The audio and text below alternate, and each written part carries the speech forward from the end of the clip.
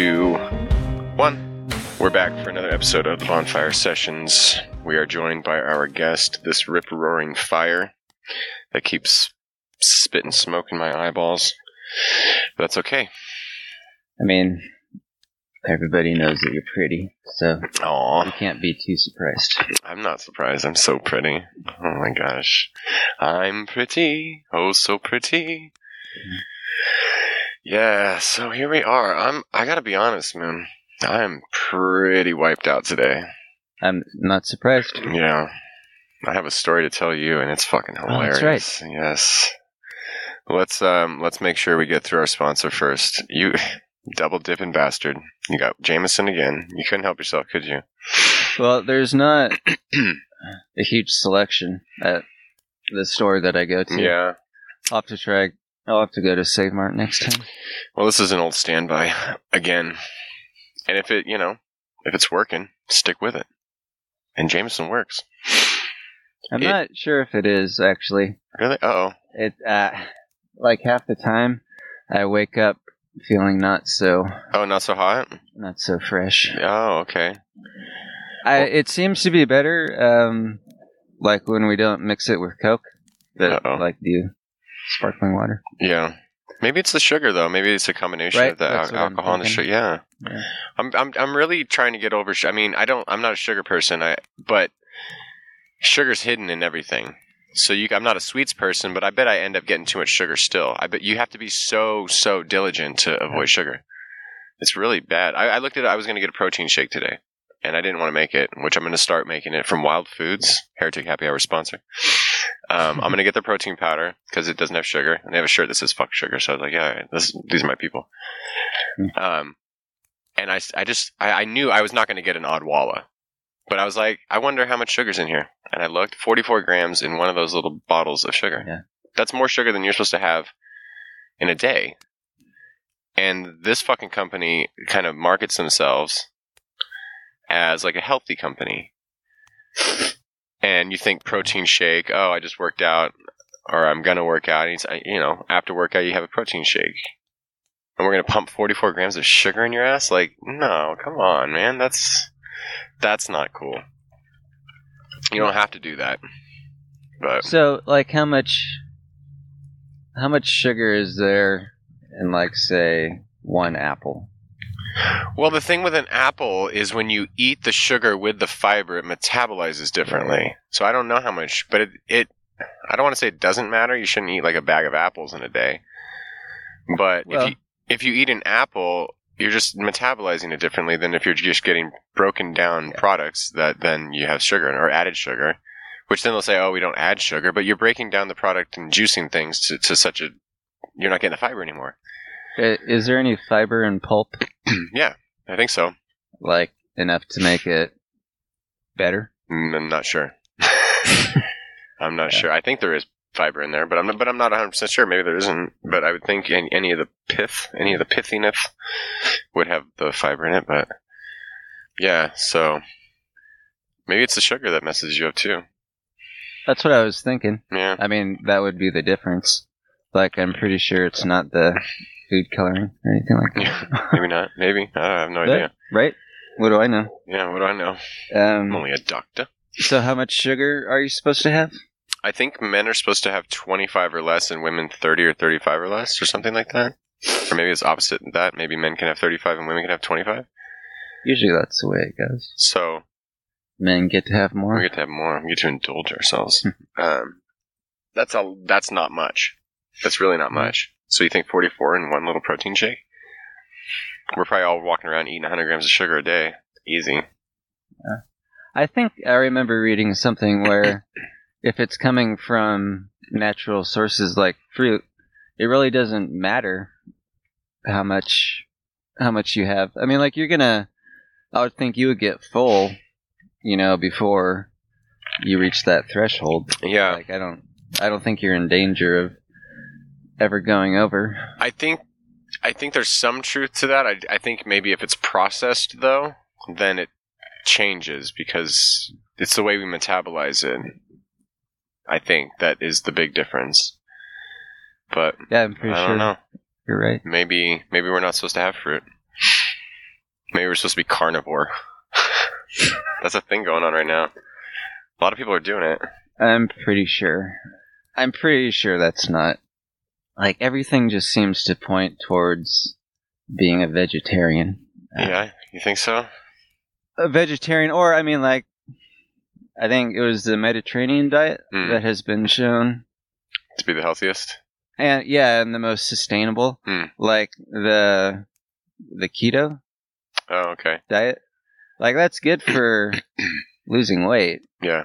But it's not necessarily healthier or sustainable. It doesn't seem sustainable. Yeah. So I don't know. Can you eat meat for 40 years straight and nothing else? I don't know. I wouldn't think so. It probably depends on your race, where you come from. You think anything? Yeah, that might. Because I mean, Eskimos. Oh, sure. They thrive on the seal meat, whatever. Just all the fat and animal products. It's probably all fish and seal. But I heard that, if I were to try to survive on that, just jump into that, I wouldn't do so well. Kind of fuck you up. Yeah, I wonder if our bodies are really adaptable, and genetics, of course, probably plays into it. Like, your people have been does a little bit doing this forever, and you're used to it from the get-go. So, yeah, I don't know. I'm not a nutritionist, so I don't want to say too much, but yeah. So all that to say, kind of skeptical of the all meat diet. I'm pretty much skeptical of everything. Skeptical about everything. Or of everything. Well, anything as radical as that in any. Yeah. Anyway. I'm skeptical of veganism. Right. I think maybe some people can thrive on veganism. I don't think that's for everyone. I'm not sure. Yeah. I don't know. I'm willing to entertain that idea. Yeah. I think at the end of the day, you gotta figure out what's best for you and do whatever makes you feel best. Yeah, your body's gonna tell you something. Yeah. It's going to tell you when it's fucked up. It's probably going to tell you when it's feeling good. So. I like to think that the body is pretty smart. The body is smart. Different kind of knowledge, right? Oh, shit. Cheers to that. So, cheers. Jameson, and that's what we're doing. And today, I wanted to talk about, I haven't heard your story on the podcast of your crash and our friendship being Genesis. The genesis of our friendship. I don't think we've talked about that in depth. I know it is in our Bonfire Sessions booklets that is in the summer session, which is going to come out in the summer, naturally, of this year. We talk about it then. Which I should mention, of course, on 4/20 of this year, y'all, spring is our first booklet that's coming out of the Bonfire Sessions, and we're going to tell you what. Please hit us up in our group, on our page, or probably me. Don't hit Mike up, because Mike's never on Facebook. But hit me up if you want to be a part of the launch team. And what we're going to look for is for maybe 10 to 15 people to do the following. We're going to give you a copy of the manuscript. You're going to read it. It's really short because they're booklets. It's like under 10,000 words, or about 10,000 words per booklet. You can read it in 2 weeks. We're going to give you 2 weeks. And you can read it, look for typos. Please send any typos back to us, and we will adjust it before we send it off to Choir to be published. And it's going to come out on 4/20. What? And we will give you a free copy. You're going to get the manuscript copy, and then afterwards you'll get a PDF copy.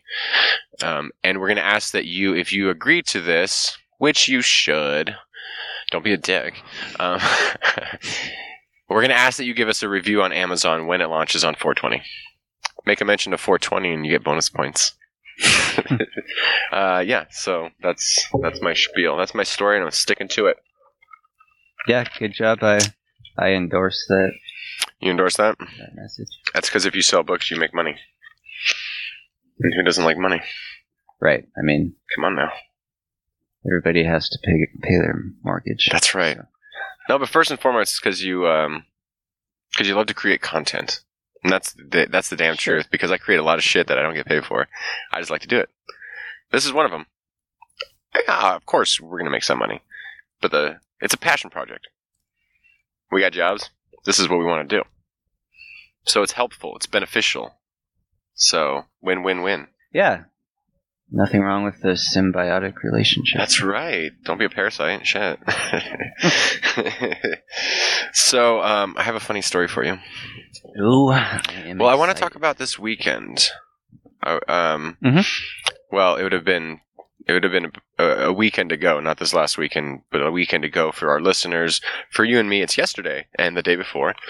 I was in the Orange County for our first ever 5th live show, and it was really fun. It was I felt like the crowd had more energetic than the last one, so that was nice. Always good to have. When you have a live crowd, you need some energy. It's a symbiotic relationship. If they're just there to get something and they're just like sitting there quietly, you know how it is. It's a little tougher. Yeah, I mean, it's like there's no kind of halfway with the crowd. Like if the crowd is super hyped up, that gives you all the more energy, right? And helps you. Right. But if they're just like silent, not even necessarily negative, just indifferent. I mean, do you find that kind of takes away like quite a bit from your own performance? Yeah, and I would say it's like being an introvert. When you go be social, it's not. You can be social as an introvert. It just saps your energy a lot more. Like, it takes a lot of energy to do that, and you're done quicker, generally. Yeah. That's the common misconception about it. Yeah, some introverts don't like to be social, but some introverts do. I like to be social in certain contexts and for a certain period of time, and then I'm done because I'm zapped. That's how I kind of feel it is when a crowd is indifferent. It takes a lot of your energy, and you're zapped quicker. So you could put on a performance, you could do a show, and if they're pretty indifferent, you might get through the show. But you're definitely not going to want to talk to him afterwards because you're drained. So your performance may not go down, but you'll yeah. But I think the performance is different when the crowd has energy. I think it's next level when they do have energy. You can still perform. You just have to be confident with your performance, regardless. But I think it's always better. You always do. I think you pretty much always do better when the crowd is into it. You stop thinking about it. You stop thinking about the crowd. You're just doing it. And when you just typically do, it's like when athletes get in the zone, as they say. You're just doing what you know how to do. You're not thinking about anything. Yeah. And you're getting endorsed. Like, you know that they already like it. So yeah. So if you fuck up, you fuck up. You don't have to work so hard. No. You slip up real quick. You're just back right in it, and it's no one's gonna even notice because they're hyped on it anyway. So that was a big plus to this show. And especially since I played my second ever show. The first was a house show in Chico, and the second was I felt like a real show. So I played 3 songs, and people liked it. Right. So I was really stoked about it, and I did pretty good. Like, I watched the video back, and I mean, I critique myself more than anyone. I wasn't in the pocket, so to speak, all the time, so I kind of rushed sometimes. So I'd get a little ahead of the beat. My cadence would be a tiny bit off in like 3 places during 3 songs, which I need to clean up. But that's just my own critique. But people didn't notice because they were kind of hyped on it. So they're like, "Oh man, I loved it. You did great." So that was good. So we did that. We did the show. We talked about what did we talk about? We talked about like Christian celebrity worship. Talked about Kanye a little bit. So it was a good topic. The Q&A went well. But the story I had was the coming back. Because it was I haven't even told you the story because I didn't want to give any spoiler alerts because it's so fucking ridiculous to me. And maybe others wouldn't find it ridiculous, but I found it fucking hilarious. Yeah, I mean, I've been waiting for this, On pins and needles. Yeah. Okay. So, you know how it's kind of... I get a little bit hyped up that Ralph of Choir is such a cool fucking dude that he will buy me a flight to come down to these shows, and it's amazing. And it kind of builds your ego up. Like, you sit around like, oh shit, I'm getting flown out to do a show. I'm actually, you know what? If you think about it, I'm a rapper who gets flown out by his producer to go play in LA. Of course, you say that kind of tongue in cheek. But there's still a little puffing up. There's still, that's cool. As small as it is. Like, it's fucking awesome. This is what Kanye West does. Now I get it. I am the greatest. But I mean, you do it sort of obviously satirically, but it still gives you confidence. Like you're like, oh, this is cool. Like this is fucking awesome, But then I got to LA on the flight back, and I flew on this airplane that instantly put the ego in check. It was a company called Boutique Air. You ever heard of them? Yeah. You have? I have, actually. Are you fucking serious? Uh-huh. I have no idea where from. Okay, well, I'm going to tell you. Their pitch, I think, their like slogan is something to the effect of like, flying private for the price of commercial. It's like, okay, cool. And I knew I was getting on a small plane back, and Ralph and I were joking around. And we're like, oh, you're flying on a private jet. You got to take a picture, put it on your Instagram. Like, be a gangster. Mm-hmm. But then I got to the airport. So I go, there's like one booth. I check in my, everything. I check in with the lady. And she asks, well, what's your body weight, sir? And I was like, oh, shit, the plane's that small? Fuck. So I told her. But then she was like, are you checking out any bags? And I was like, no. I just have my backpack and a bag. And she's like, can I weigh these? I'm like, they're not more than like a couple pounds. Like, they're just clothes. I was like, it's that precise? Holy shit. Oh my God, this is a real small plane. And she's like, okay, this is our boarding time. It's at 8:15. We're running about 15 minutes late. And you have to be at this place where they pick you up in a bus or a shuttle. She said a shuttle. And I was like, okay, so we're not just getting on a ramp and getting on a plane. Okay, it's a small plane, whatever, a shuttle. I get there, there's no one at the gate. We wait 20, 30 minutes past the time it's supposed to board.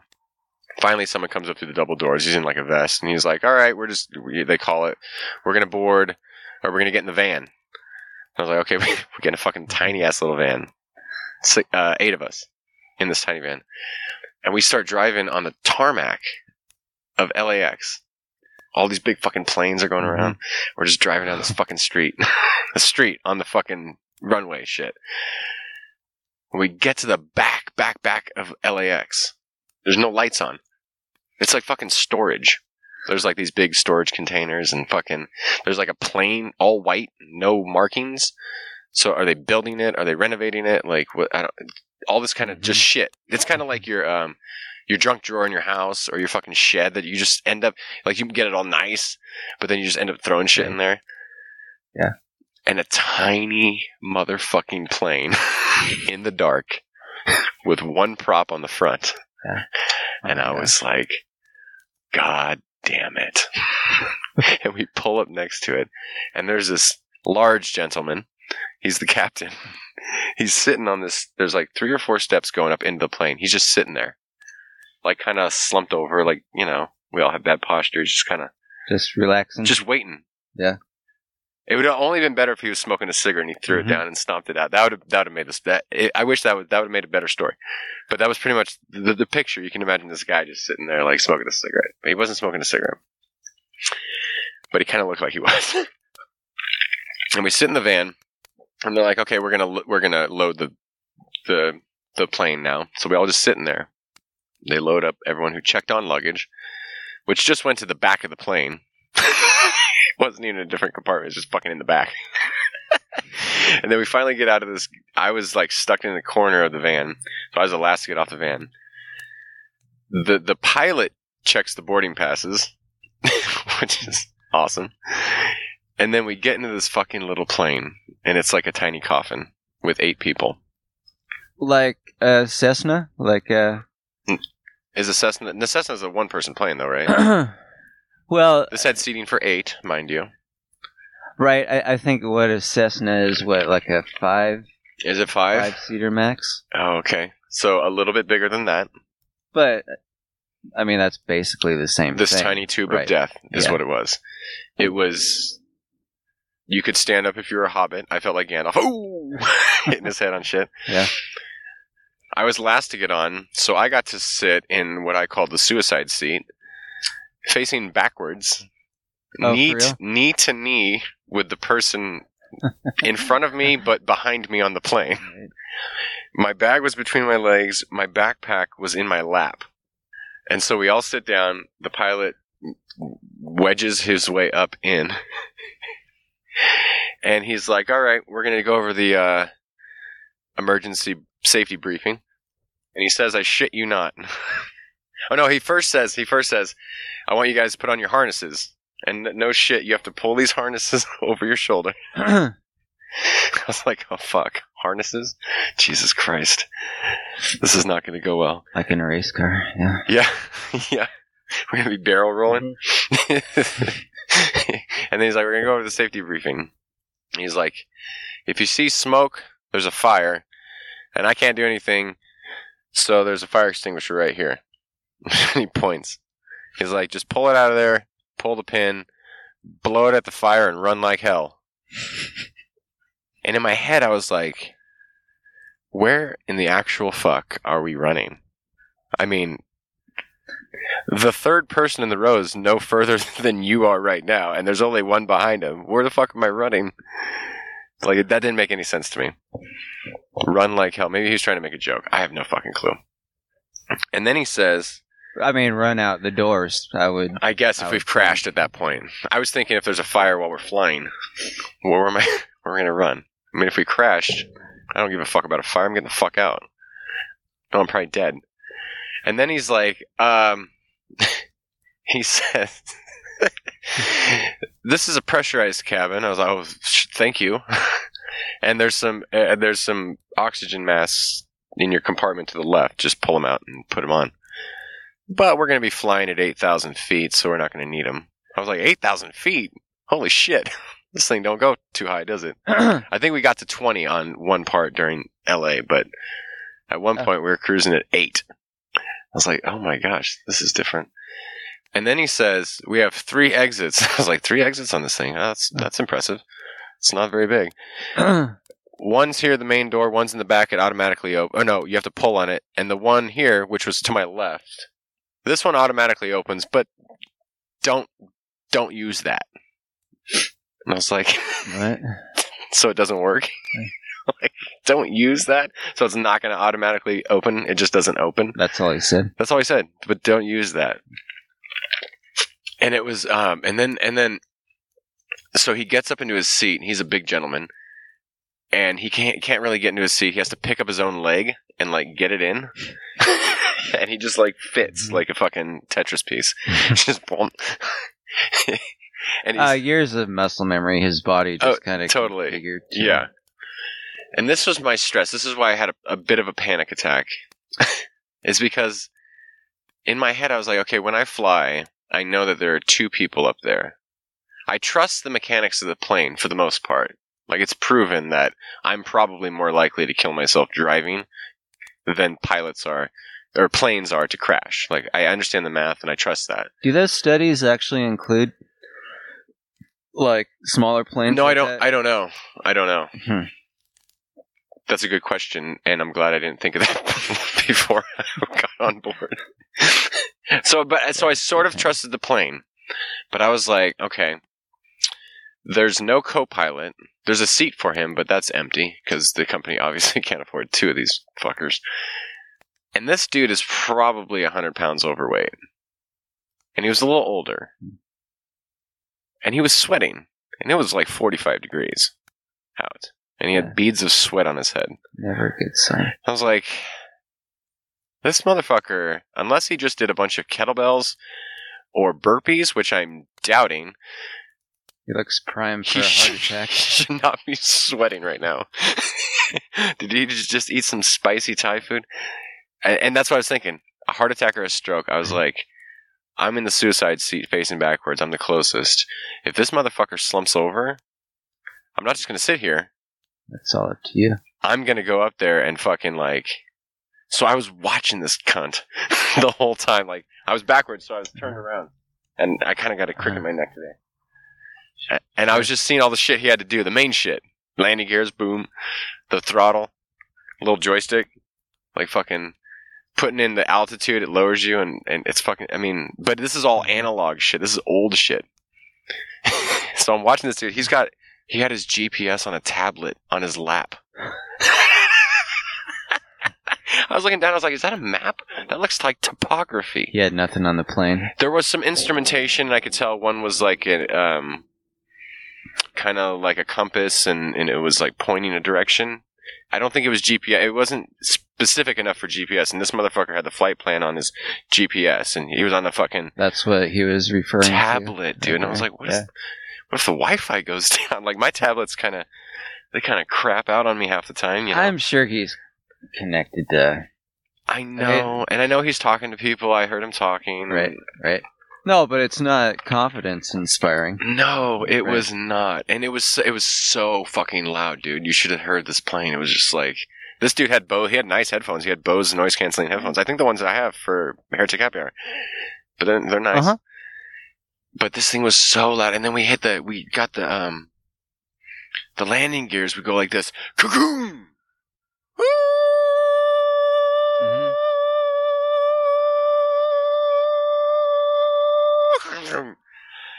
And then there's like and like noise, but I'm like, oh my god, we're gonna fucking crash! Holy shit, dude! Scary. I was so fucking scared, dude.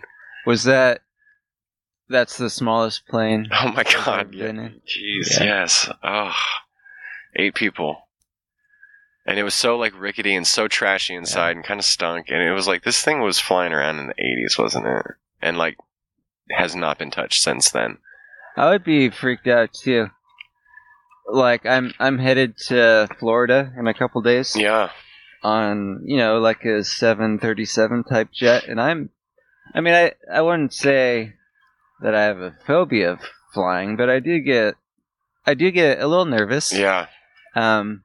Mostly I just hate the whole process of flying, but... I don't like the process on time and schedules and TSA and all this shit, and you have to carry this and carry that and make sure you have everything. I hate that shit. But, yeah, I mean, I would be you, if not worse. Dude. Like, it was so fucking slow, too. It normally takes 55 minutes, about, I think, to fly from Sacramento to LA. On a jumbo jet? Yeah, on a regular, I think it took less than an hour. And this fucking flight, I had to go to Merced, which is kind of by the Bay Area, kind of south. It took an hour and 40 minutes. We were going slow as fuck. And I looked back after 20 minutes sitting backwards. I looked back and I could still see LA. After 20 minutes of flying, I was like, God damn it, that's the city right there. Why the fuck can I still see that? It's got to be a pretty cool view, though. If I wasn't so stressed out, if I was confident in the whole process, it would have been kind of fun. Right, if you were focusing on that instead of the pilot. The fact that the pilot might have a stroke at any minute, and he's the only one, and I'm going to have to save all these people. And the fact that this plane, I was like, do they even service this plane? It was just literally when I got there, it was sitting in the dark. There's no lights out there. It was like in the storage area of LAX. Yeah. And then this plane, it wasn't even on. Just fucking sitting there with the dome light on. It's it was so weird. It was such a bizarre experience. It was very humbling. So that's what my point is. I was giving Ralph shit today. I called him up and I was like, at 9 a.m. And I got home 3 hours late from when I figured I'd be home. Because it was an hour and 40-minute flight. And then we had a layover in Merced. Who the fuck's had a layover in Merced? The terminal was an old portable from high school. And it said, "Welcome to Las Vegas" on the pamphlet thing. So I just found this shit in the trash, put it up, and it was like, here's all the shit you could do in Merced. And it says, "Welcome to Vegas." And I just sit there for 30 minutes while the Golden Globes were on, but the cable was kind of out, so it was sketchy. I was like, this is so fucking weird. And then we just sat there, all of us. Two or three people were done, and then 5 of us got back on to go to Sacramento on the same goddamn flight. Why did we take a 30-minute break? This motherfucker needed to eat or smoke. Are we serious? Had to pee or something? Yeah, for 30 minutes? Why can't we just drop these fuckers off and get the fuck out of here? Wouldn't it have been faster if you just drove from Merced? How? Yeah, I was honestly when I was in my panickiest, which was 20 minutes into the first flight. I was like, I bet I can get I could stay in Merced or get an Uber to a hotel and then get a rental car and then drive to Sacramento the next day and just fucking drive and drop it off at the rental car place at the airport and drive home. I honestly thought that. I was like, I'm not getting on the fucking plane again to go again. So then I calmed down, and by the time I landed, I was like, fuck it. It's only a 40-minute flight from Merced to Sacramento. 40. I think it's like an hour drive. No shit. I think it's about an hour drive. So considering all the time that you had to wait, you could have just driven. Yeah, if I had a car there. My car was in Sacramento. Yeah. But no shit, I think it's about a 20-minute quicker flight than drive. I'd have to look that up on MapQuest, but it's not much. Not worth it. No, no, it's not much difference. Not for a person like me. No. So we got into Sacramento. I got home at like 2 something. I got to bed by 2:45 last night. Damn. My flight from LA. If it was a normal flight, it was at 8:40. It would have landed at 9.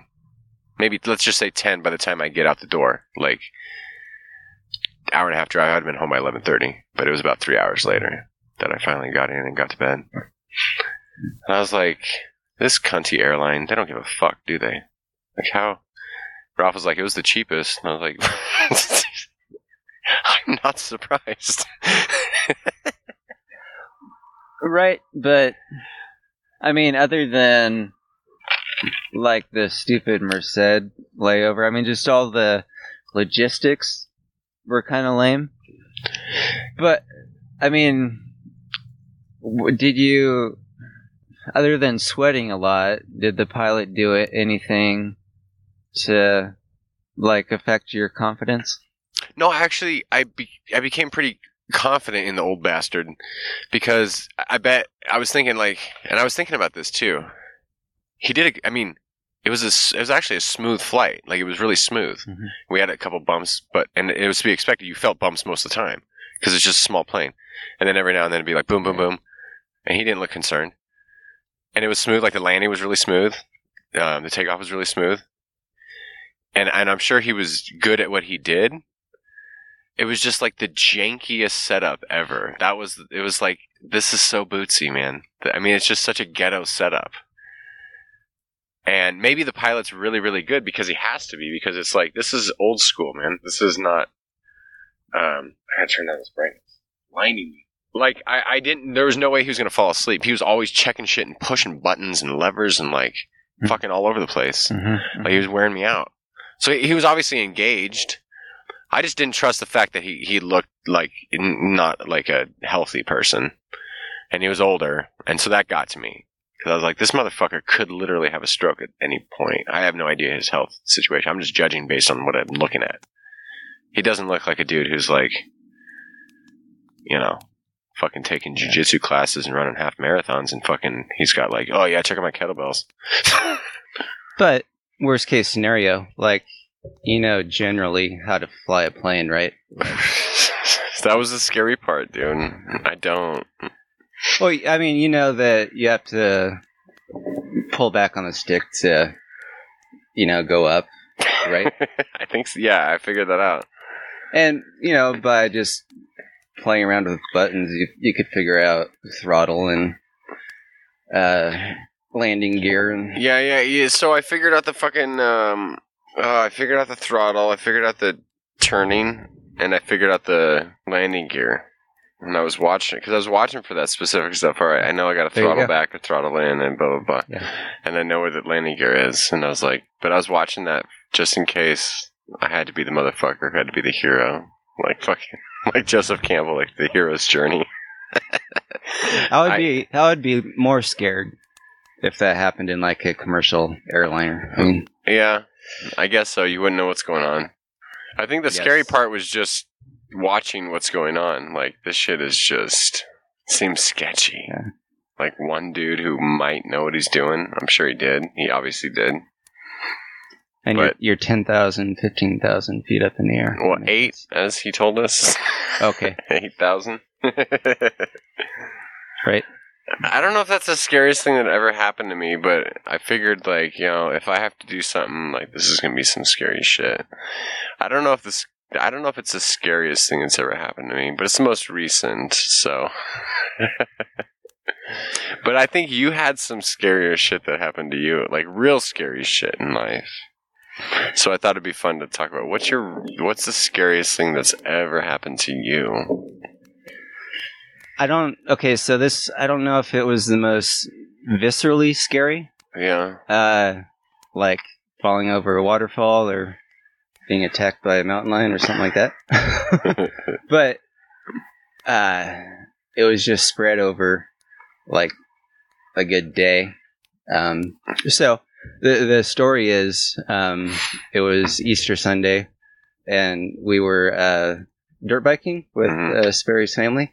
Back behind, the forest of Salmo Peak.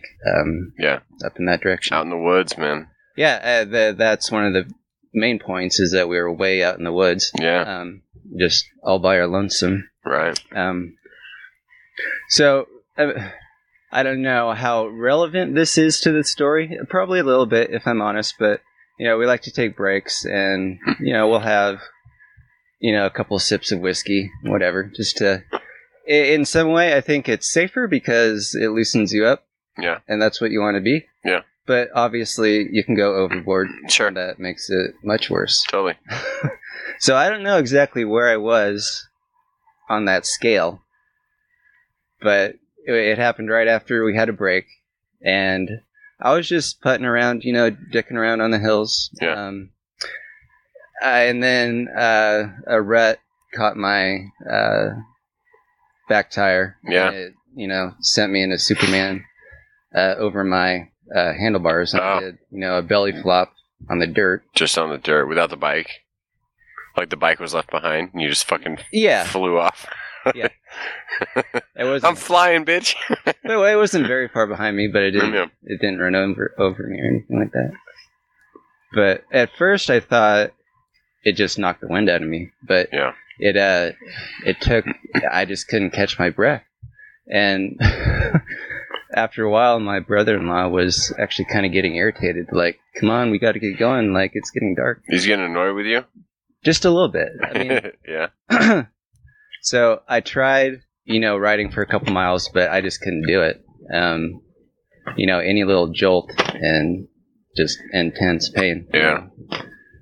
So eventually I said, you guys are going to have to go pick me up in a truck or something because I just physically can't ride back. Yeah. And probably the scariest moment was it was just me and Sperry, my wife, out there alone. It was getting dark, a little cloudy outside. Yeah. And I had to go to the bathroom and I started pissing blood. Oh, and anytime you look down and you're pissing blood. Dude. That's the first time it's ever happened to me. And that's fucking gnarly. Something isn't right if you're doing that.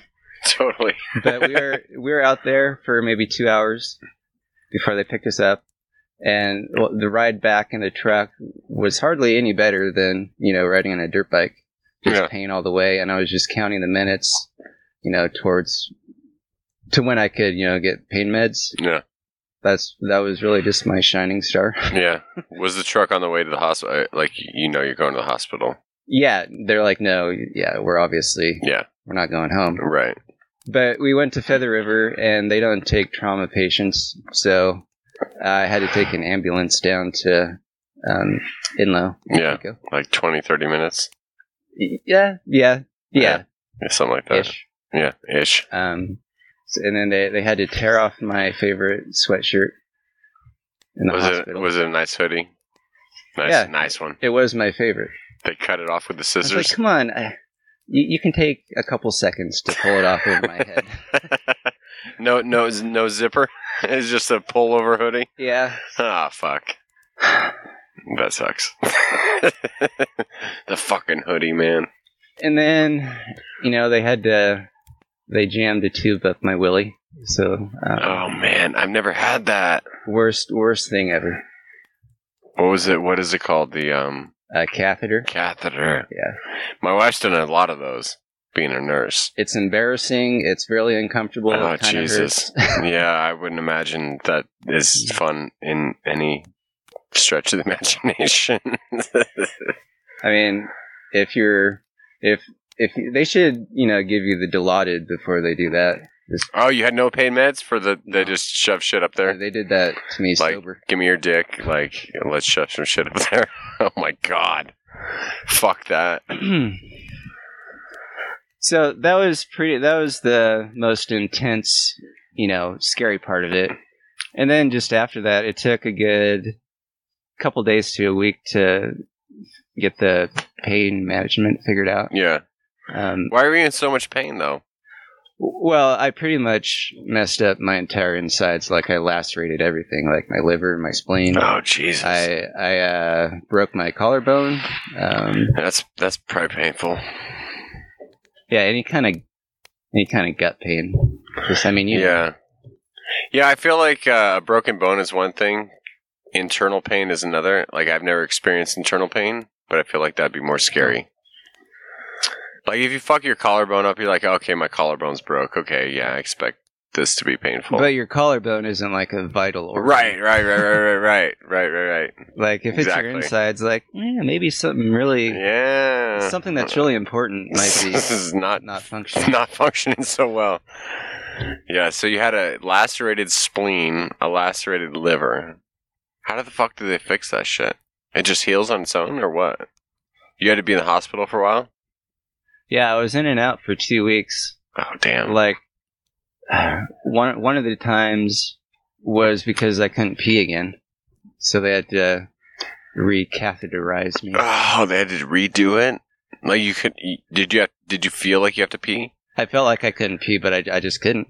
Oh, so you had to be like, oh, I gotta pee, but I can't? Yeah. Oh, damn. So, yeah, your bladder is filling up with fluid. Oh, but you can't. And the other time I went back is because I developed a blood clot in my lungs. Oh, shit. Oh, for real? Yeah. How the fuck did they get rid of that? Medicine? Some shit like that. I've been in the hospital twice for a blood clot, and I think they just gave me medicine. Yeah. Yeah, right. The first time I had a blood clot in my leg, and they go in there, surgery. Yeah. Damn. But no, for this time, I think they just gave me blood thinners or. Oh. I don't remember. Yeah. Damn, that's next level scary. That's scarier than... I guess that was another intense, scary moment. Yeah, totally. That's way scarier than my flight. Like, I was laying in bed, and every other breath was super painful, and I was just whimpering. Yeah. And like after half an hour, like a bitch, dude, we're going to the hospital. Yeah. I didn't want to go to the hospital again. Right. I was trying to do anything I could do not to go back. But... Sure. Damn. I've never had that, like, internal, like, my body's fucked up and it's not going to work anymore. That's next level, dude. Oh, okay. There you go. Yeah. I thought, for some reason, like, you might. Well, I've had, like, I'm worried about this disease I have and this and that, but not acutely, more chronically. Sure. Acute that's scary. Right. Yeah. You've never been in a car wreck or no, like that. No, just fender bempers. That's not a word, right? It's fender benders. Fender bempers. No, I've never had an acute. The only acute injury I've had is peripheral, broken hands, broken feet. Yeah. Blah blah blah. I just broke my foot the other day again. But it's like, well, okay. Sorry, I don't mean to laugh. No, I mean, my toe it's already ugly. Like, if I re-break it, yeah, it just fucking sucks. But whatever. Give me a couple weeks, I'll be fine. No, I've never had that sort of, like... I'll tell you this. I don't want to take your thunder. I have, cummed. Is cummed the right word? I came blood. Yeah, and I think it was I had a vasectomy, and I was riding a bike a lot, and then I started coming blood. It was pink. Yeah, that's right. I won't tell you how my wife found out when... We can use our imagination. And that was kind of scary. But at the same time, like, I wasn't in acute pain. Like, it was like, okay, this is right from this. And I went and saw the doctor. He was like, yeah, this is just whatever. You're fine. And it went away right away. But I've never been in a situation where it's like, oh, my spleen is broken. My liver's broken. I can't piss. And I have to piss. That's daunting. That's existentially scary. It seems like it would be. Like, oh shit, I might die from this. Damn. That's scary. Yeah, it's a totally new, different kind of experience. Yeah. Did you learn anything from it? As they would say, but did you die? No, you didn't. But I learned to be grateful for your health. There you go. Be grateful for the days where you just feel really good. There you go. There's always something to learn from it. That's scary as fuck, though. And it's just on how many times you ridden? I mean, you're like an avid dirt biker. Like, you know what the fuck you're doing. Sure. I mean, Yeah. I've been not riding every weekend, but I've been riding since I'm 15. Yeah. Like, And you're 40 now. So this is more than half your life. right. I just want to, yeah. I'm guessing, I want to say it was just a freak accident. Yeah. That's what's scary, man. No, that is, yeah, like I wasn't, that's the scary part. I wasn't intending to get hurt. Like, Right. nobody intends to, get in car crashes or something like that. And you weren't trying to do anything that's crazy, like, oh, I'm going to do this backflip, or I'm going to do this crazy shit over this jump. It was just... And I really want to say I wasn't that drunk. But, drunk people aren't the best judgment of how drunk they are. Right. No, I think you could be completely sober and still fuck up. Like, it's still, Yeah, that's scary, man. That's way scarier than my story. I love the way you tell it in our booklet. So, for those listening, buy the fucking booklets. Buy them. They're great. Give us money, please. Give us money, you bitches. No, that's scary. That's scary. I don't think I've ever been to the point where... when I didn't know what my refractory celiac meant, I was scared. But I felt okay. Like it was a new normal. Mm-hmm. Again, it's not acute. It's more chronic. I've never had an acute...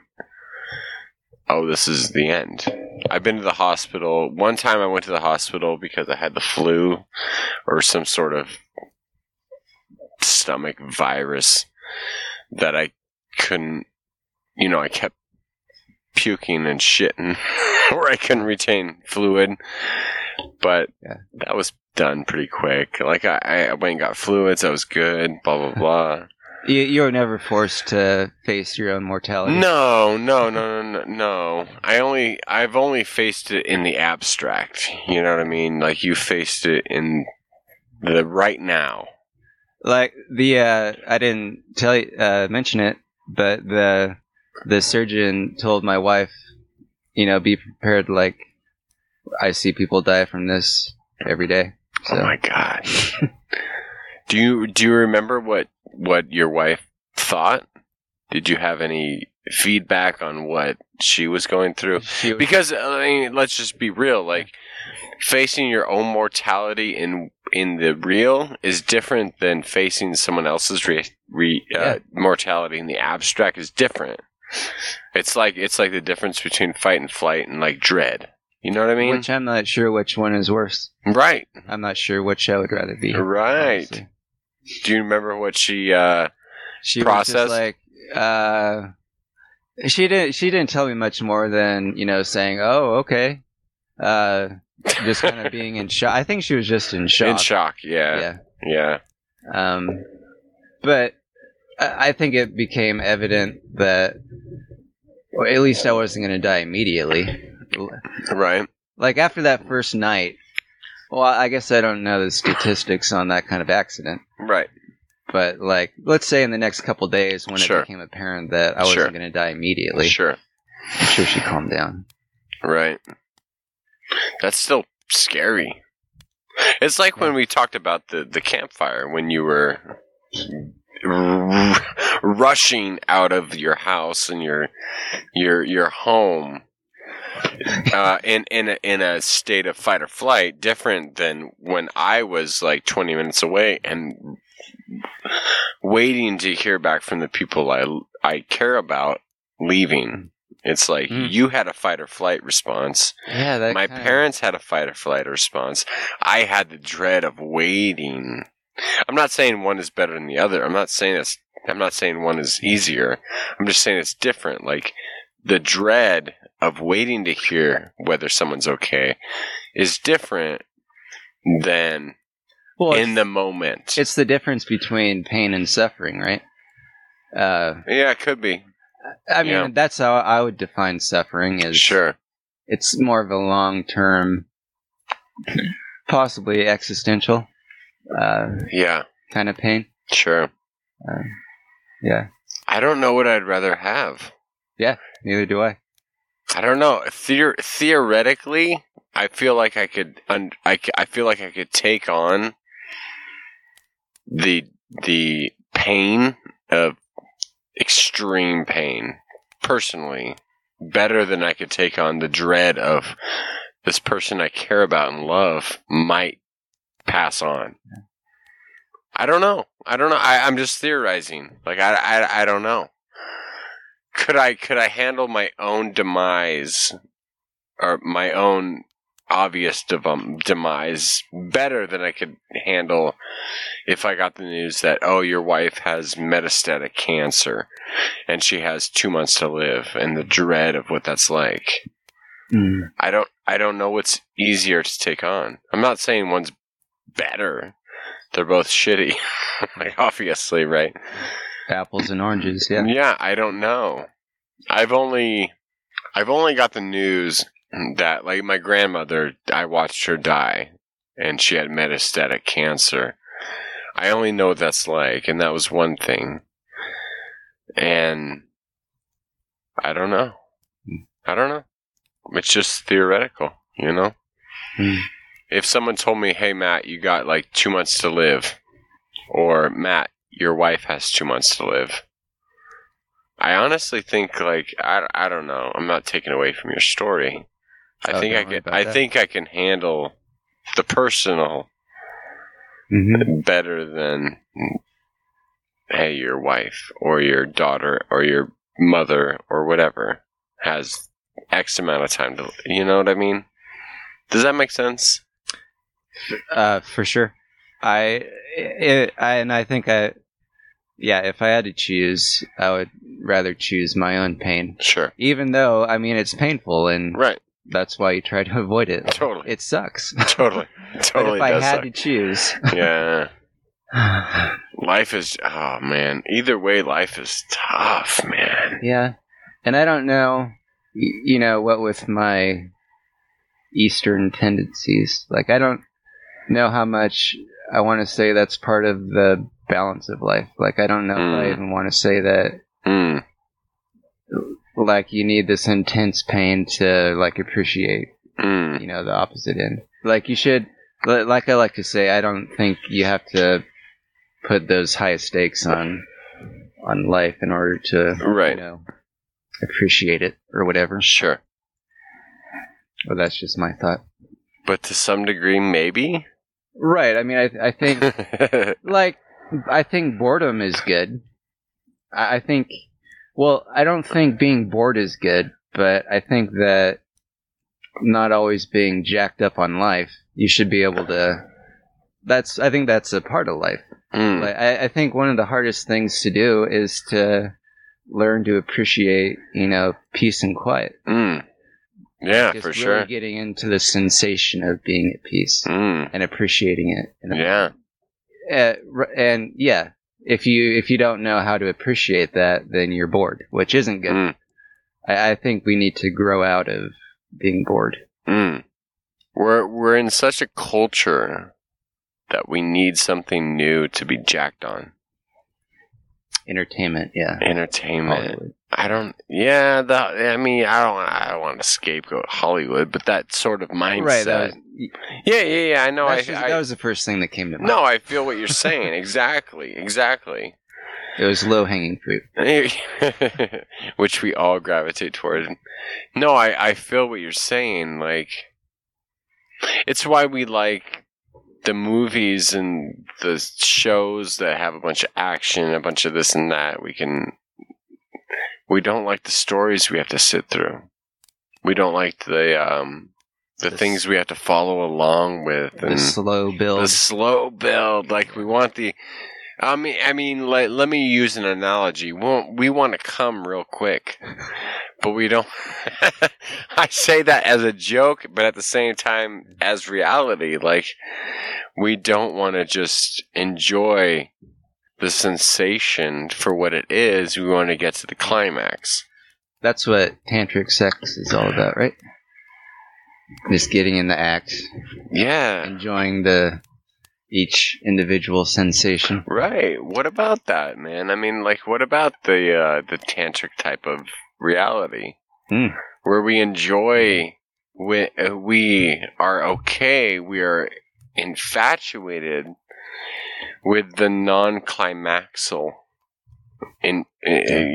parts of life, parts of sex, parts of day-to-day, parts of whatever. Take it out of the sexual, like, that's the analogy, but whatever. Like, are we okay with sex for the sake of sex? Take the climax out of the equation. Yeah, if you didn't climax, would you still do it? Would you still want to do it? Yeah, that's a question. I mean, eventually you're going to climax, so... yeah, yeah, right? So, I mean, it'll just make it all that much more better. Yeah. For the next time. Right. Are we just looking for the climax? Are we looking for the crescendo? Like in a song, like, let's take a song. Are we looking for the crescendo? Are we looking for the huge punchline? Or are we hanging on every word before the punchline? Like in a hip-hop song. I do hip-hop, Yeah, we do the punchlines, we hit the crescendos and all that shit. But let's let the build-up happen. Let's let it just sit for a second. What's the flow of life? What's the flow of sex? What's the flow of anything? Are we doing it for the sake of that experience? Or are we looking forward to whatever might be the climax? I think the sign of a good story is that you are hanging on every moment. Yes. It's enjoyable in some sort of way. For the sake of that moment. Yes. Right. Like, I mean, whatever analogy you want to use, but like, the rhythm was right. Yeah. Yeah. Whatever the hallmarks of, making a great art would be. Yeah. Yeah. Whatever genre you're talking about. That's where I think our culture misses the point. Like, if you want to use the sex analogy, I think we're all just so fixated on the climax. Am I going to come? To be crass, Mm-hmm. But rather enjoy the rhythm of the moment before that happens. Don't worry about the end. Enjoy the moment you're in. Enjoy the present. Maybe put it in context. Like, maybe you enjoy it now because you're going to climax eventually. But sure. Even still, I think you should be able to appreciate it on its own. Mm-hmm. Like, without a context. Right. Yeah, exactly. Exactly. I mean, both. Both. No reason why you can't do both. No, exactly. But if nothing else, yeah, the point is, without context, you need to learn how to do that. Yeah. So I think the takeaway is that no matter what's going on in life, just be present and enjoy this moment right now. Regardless of what happens in the future, what happened in the past. I'm sure your story... I don't know how you can enjoy what you went through in the present.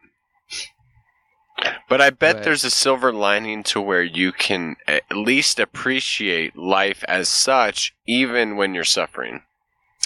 I don't know how you appreciate it when you're suffering. I don't know. I never suffered. Well, because that's not the time for it. That's not what that moment is for. Sure. Like the enjoyment of it, of just being able to tell the story, like right now. Sure. That was for this moment.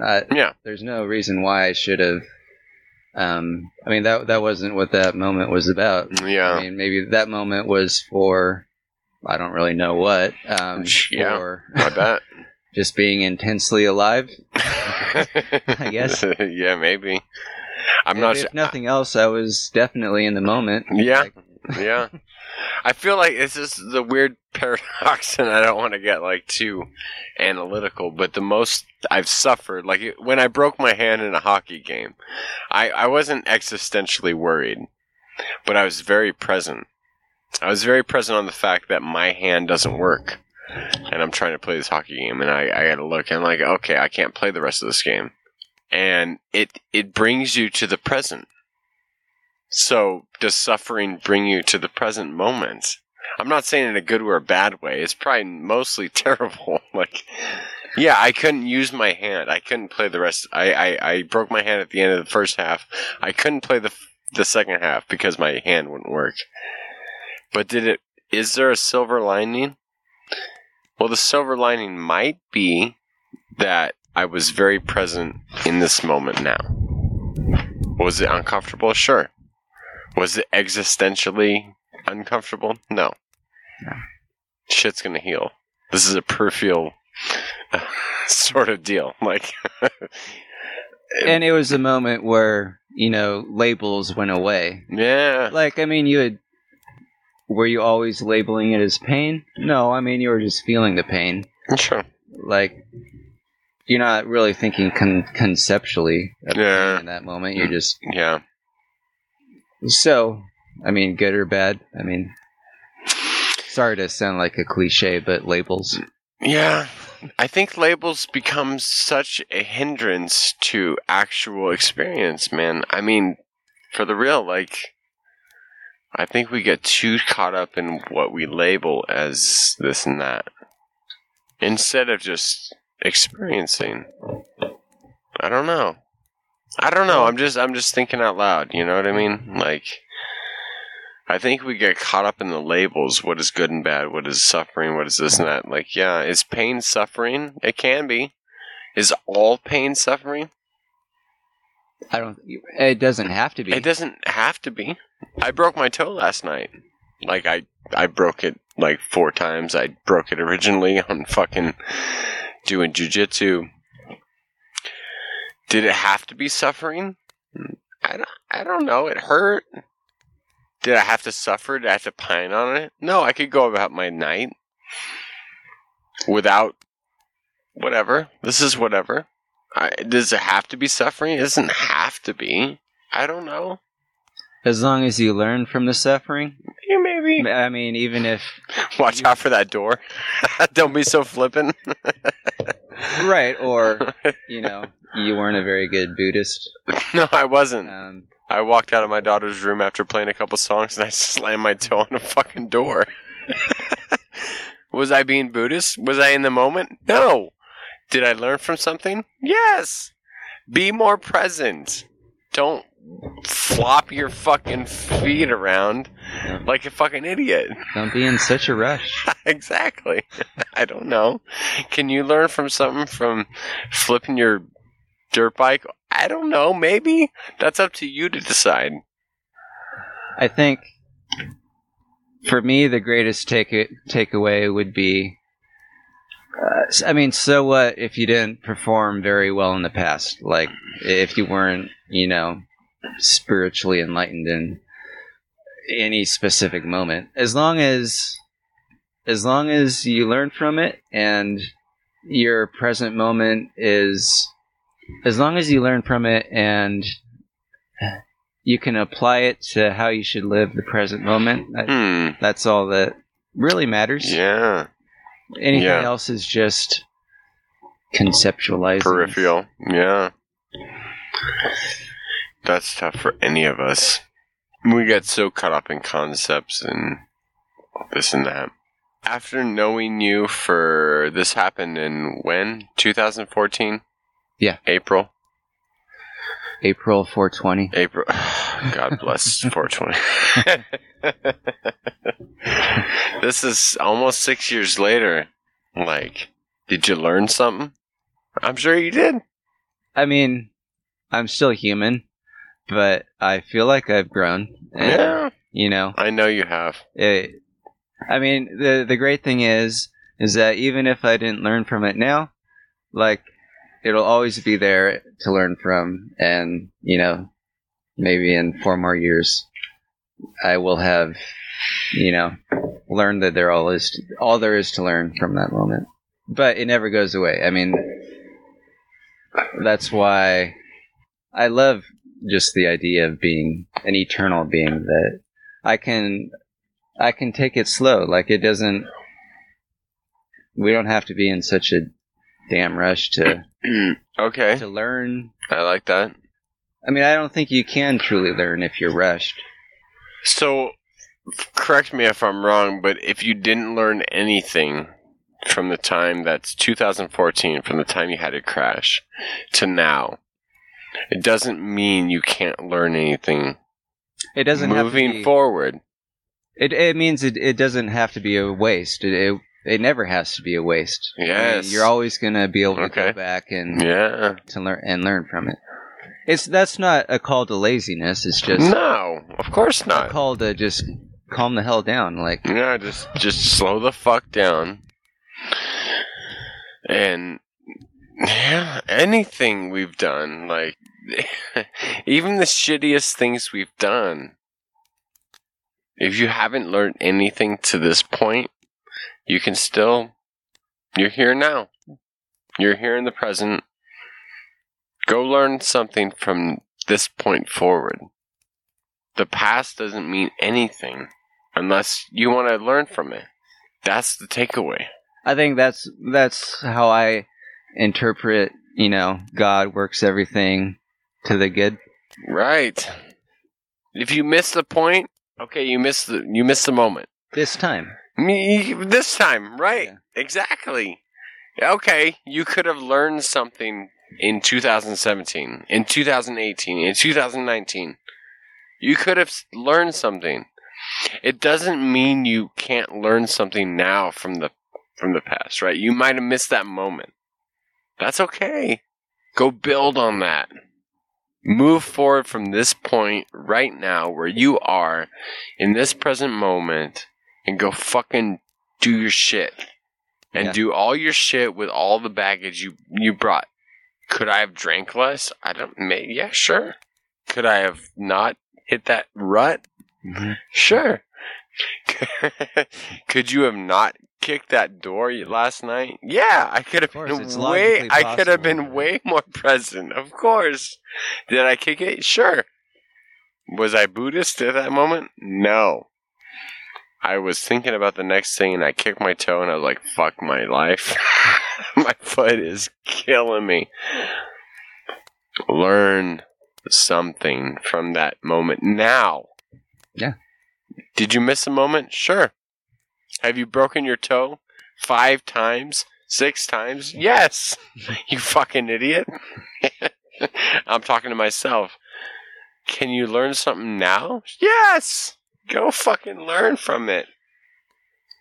That's the point.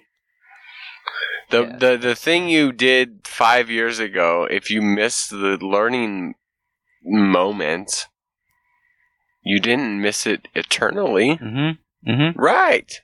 Did you miss it in 2017? Maybe. Did you miss it in 2019? Maybe. Is it here presently? Yes. So, you're good. You're good. You're fucking good, man. You're fucking good. That's it. This is why I posted something today on Facebook about the free the free will defense for hell, and I was like, "Yo, did these people miss the chance to choose freely to go to heaven in the moment? Maybe. Is it still there? Yes. That's the paradox. Mm-hmm. Is it always there? Yes. And I have enough faith in God. I think his creation isn't stupid enough to forever, to forever not learn. Exactly. Exactly. If he created us in that way, that's just that's only a mark against him. It's not against us. Yeah.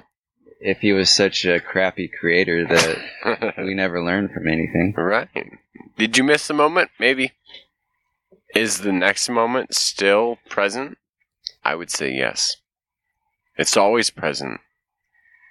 When is it not now? It's always now. Did you fuck up in the past? Yes. Did you miss your moment? Yes. Is it still here? Paradoxically? Yes. Yes. Exactly. Did you learn something from... forever. Yeah. Sorry. No, did you learn something from your crash?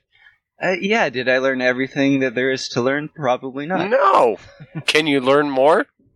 Yeah. Exactly. Exactly. That's the beauty of it. That moment is still here. That moment is still here. It's always here.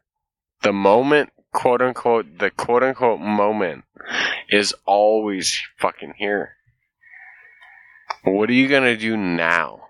What the fuck are you going to do now? You can do something? No. And if you fuck up and you say, it's not here, and you wait for 2, 3, 4, 5 years, in 5 years, is it still here and you're still here? Yes.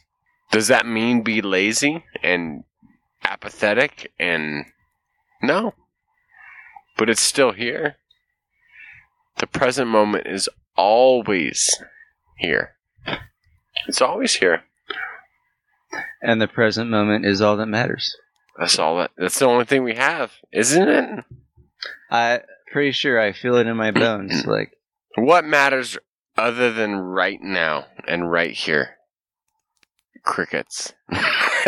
You can't answer that because it's only right here. That's the only. It's not because I'm super drunk and I just can't think. It might be. Both. Could be both. Yeah, could be both. But is it right here? Yes, it's right here. All the shit I've written, all the shit we've talked about on the show, all the shit we've done on Heretic Happy Hour, all the shit we've done on the bonfire sessions, all the books I've written. What really matters other than right here? Does that matter? Yeah, to some degree, maybe. I mean, I don't know.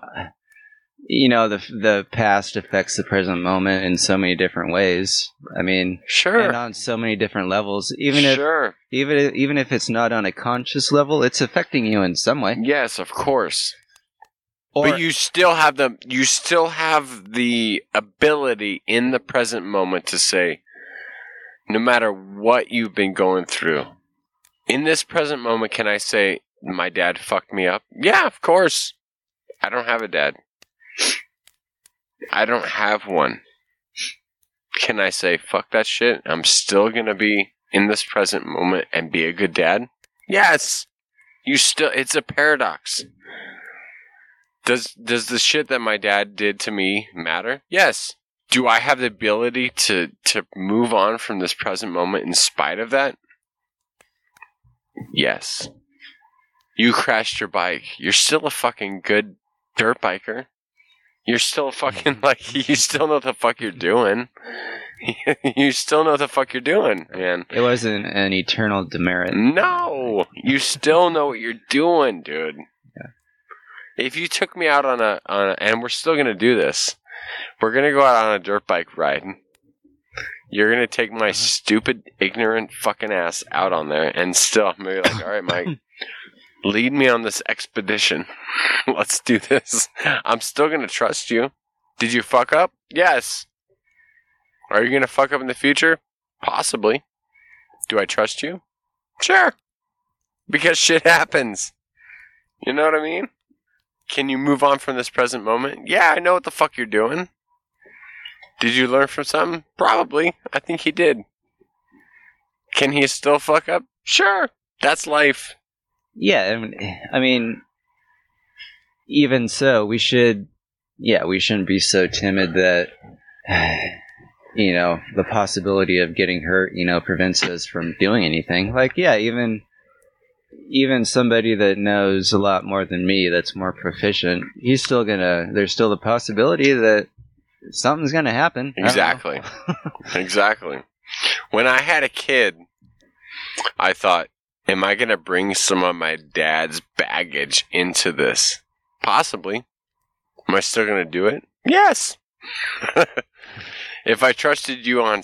I've never ridden a dirt bike in my fucking life. And I'm probably shitty. Would I trust you to tell me what... Yeah. Did you fuck up? Yes. I mean... Is there a chance I could fuck up? Yes.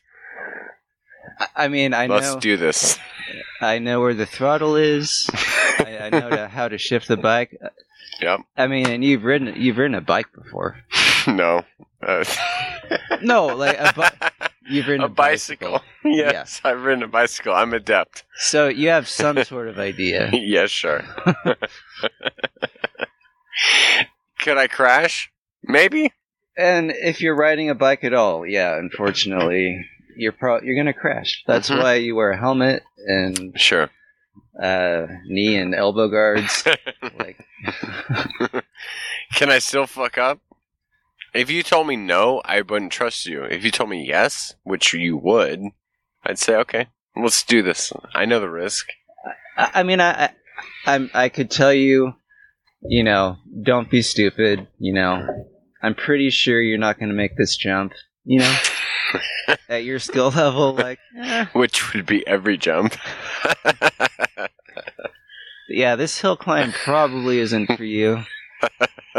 I'll walk my shit up to the top. I know I got the cardio to get up this hill to walk it. Yeah, maybe you're better off just pushing the bike up. You can do that. Yeah, I can do that. I'm in good shape. Yeah, but the point being is life is a fucking risk. You're gonna fuck up. But it's not the ultimate risk. It's not the ultimate risk. Exactly. You're good. At the end of the day, you're fucking good. Everybody dies, so you gotta get over that. Everyone dies. And if you don't die forever, it's only because there's some sort of gracious God who sustains your life beyond this life. For sure. At the end of the day, grace matters. So go fucking live your life, man. Go fucking live your life. That sounds like something to sign off on. Mike, I raise my glass to you. What the fuck is my phone doing? It's trying to update. Cheers. Cheers. I love you. I appreciate you. Right back at you. God bless you. Peace out, bitches.